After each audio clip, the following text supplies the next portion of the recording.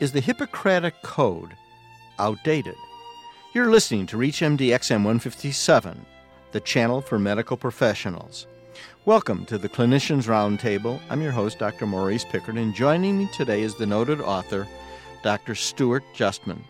Dr. Justman is the professor of liberal studies at the University of Montana, a lay member of the American Society of Clinical Oncology, and a member of the Committee on 5-alpha reductase. He is also a survivor of cancer of the prostate himself.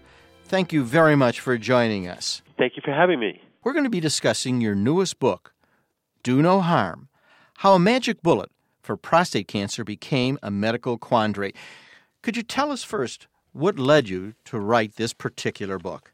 Well, I wrote a book more or less about my own experience as a cancer patient, not exactly that, but in 2004 or so, and it was well received, came to the attention of someone on the 5-alpha reductase committee that you mentioned, at which point I was asked to join the committee and then immersed myself in the finasteride literature, which of course is what the committee was concerned with. And I was, first of all, astonished to learn that I knew nothing about the finasteride question, even though it kind of momentarily burst into the press in 2003, but I guess the key word is momentarily. Who did you write the book for? I certainly did hope that it would be read by concerned physicians like our own audience, but my informing assumption was that an issue this powerful and this profound had wider implications, and I would hope it's the kind of issue that would speak to just concerned laymen like myself. I started out by saying, with tongue-in-cheek possibly, is the Hippocratic Code outdated? Because if you read it, there is certainly a gender-specific language. Human rights and civil liberties are not included. Not to discriminate for race or religion or other grounds as far as providing health care is not covered. By definition, it's antiquated. It was written in antiquity. It's antiquated.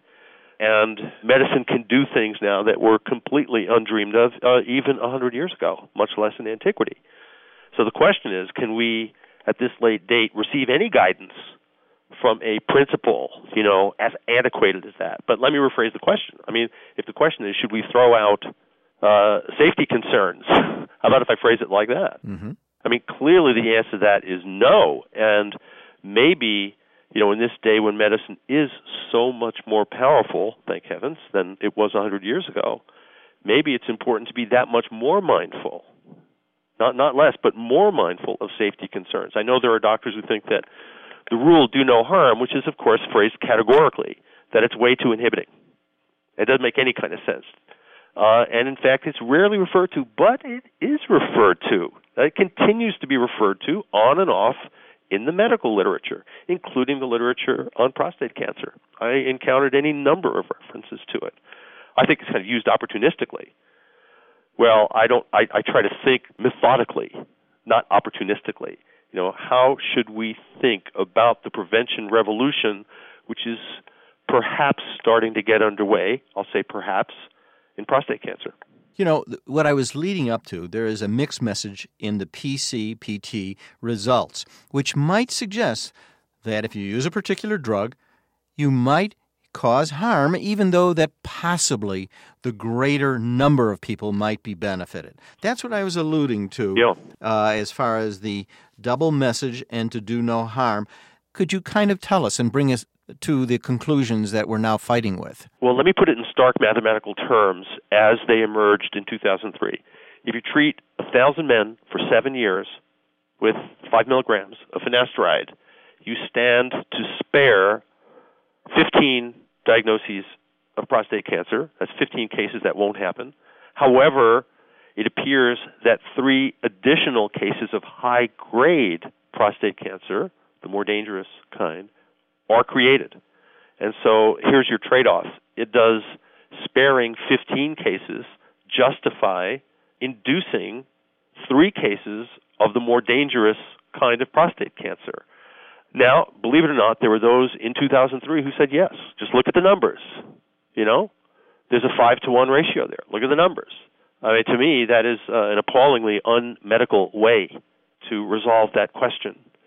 And I'm very thankful that the urological world did not resolve given state of knowledge in 2003, did not resolve the question that way.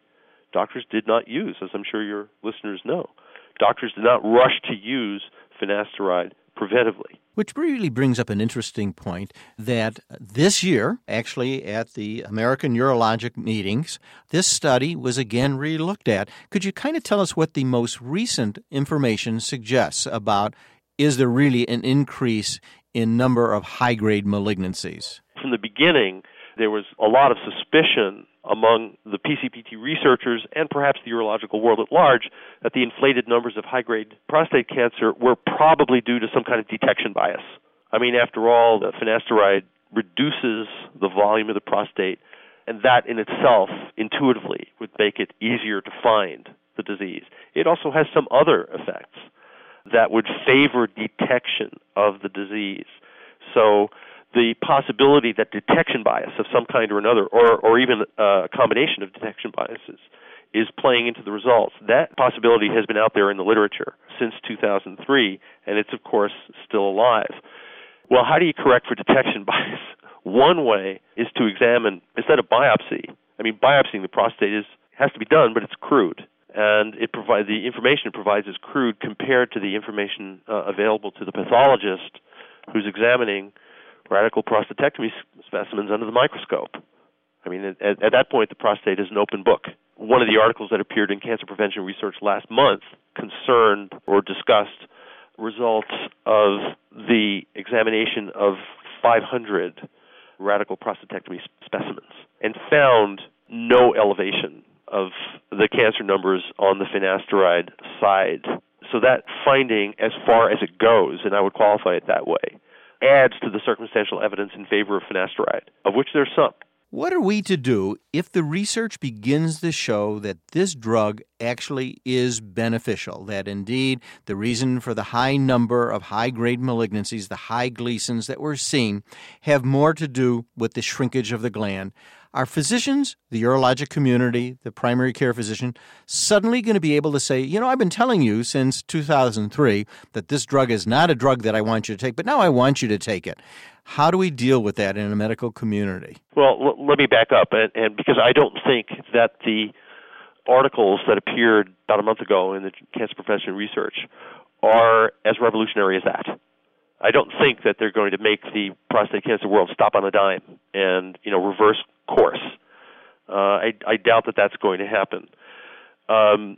When the results of the dutasteride trial come in, and I think, doctor, that they are doing, within the next 2-3 years, something like that.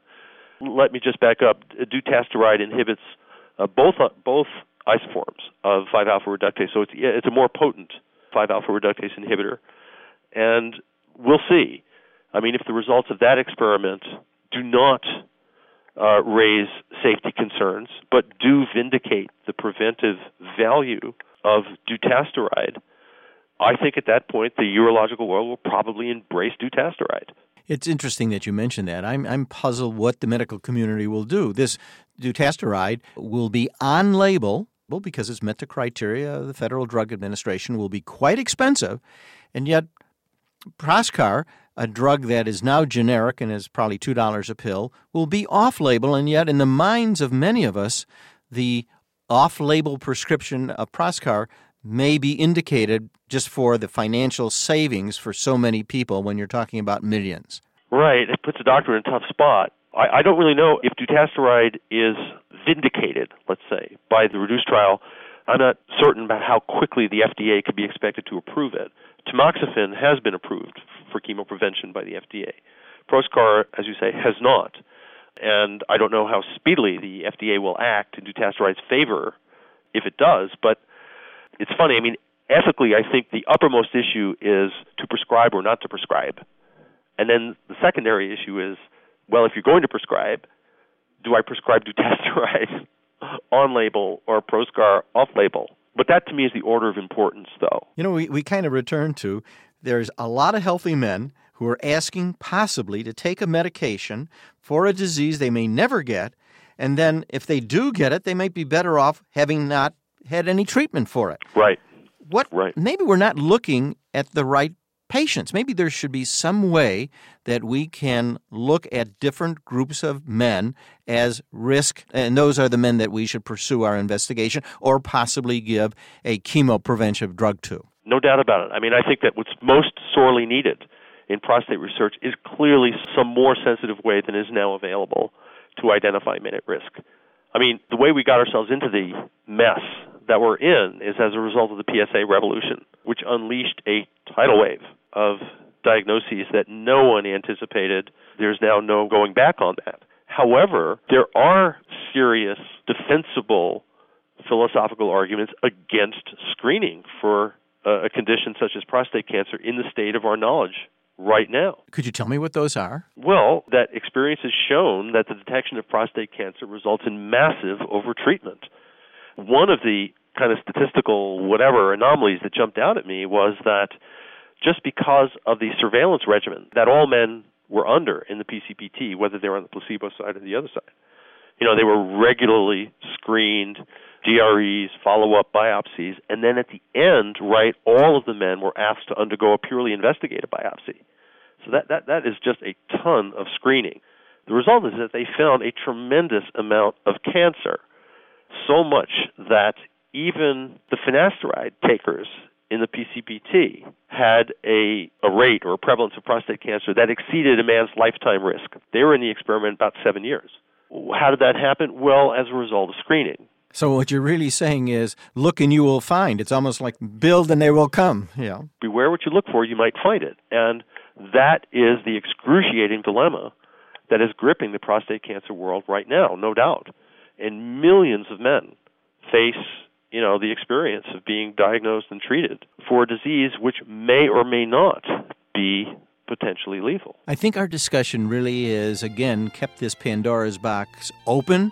I don't think that at the present time we have an answer, but certainly the discussion continues, and every man who's listening and every woman who is interested in her family and the male members will continue to find this very thought-provoking and very informative as far as where we go with this question. I want to thank Dr. Stuart Justman, who's been our guest. We've been discussing the whole subject of cancer chemoprevention, brought on by his very thought-provoking and interesting book. I certainly enjoyed it, Do No Harm, How a Magic Bullet for Prostate Cancer Became a Medical Quandary. I'm Dr. Maurice Pickard, and you've been listening to the Clinicians Roundtable on ReachMD XM 157, the channel for medical professionals.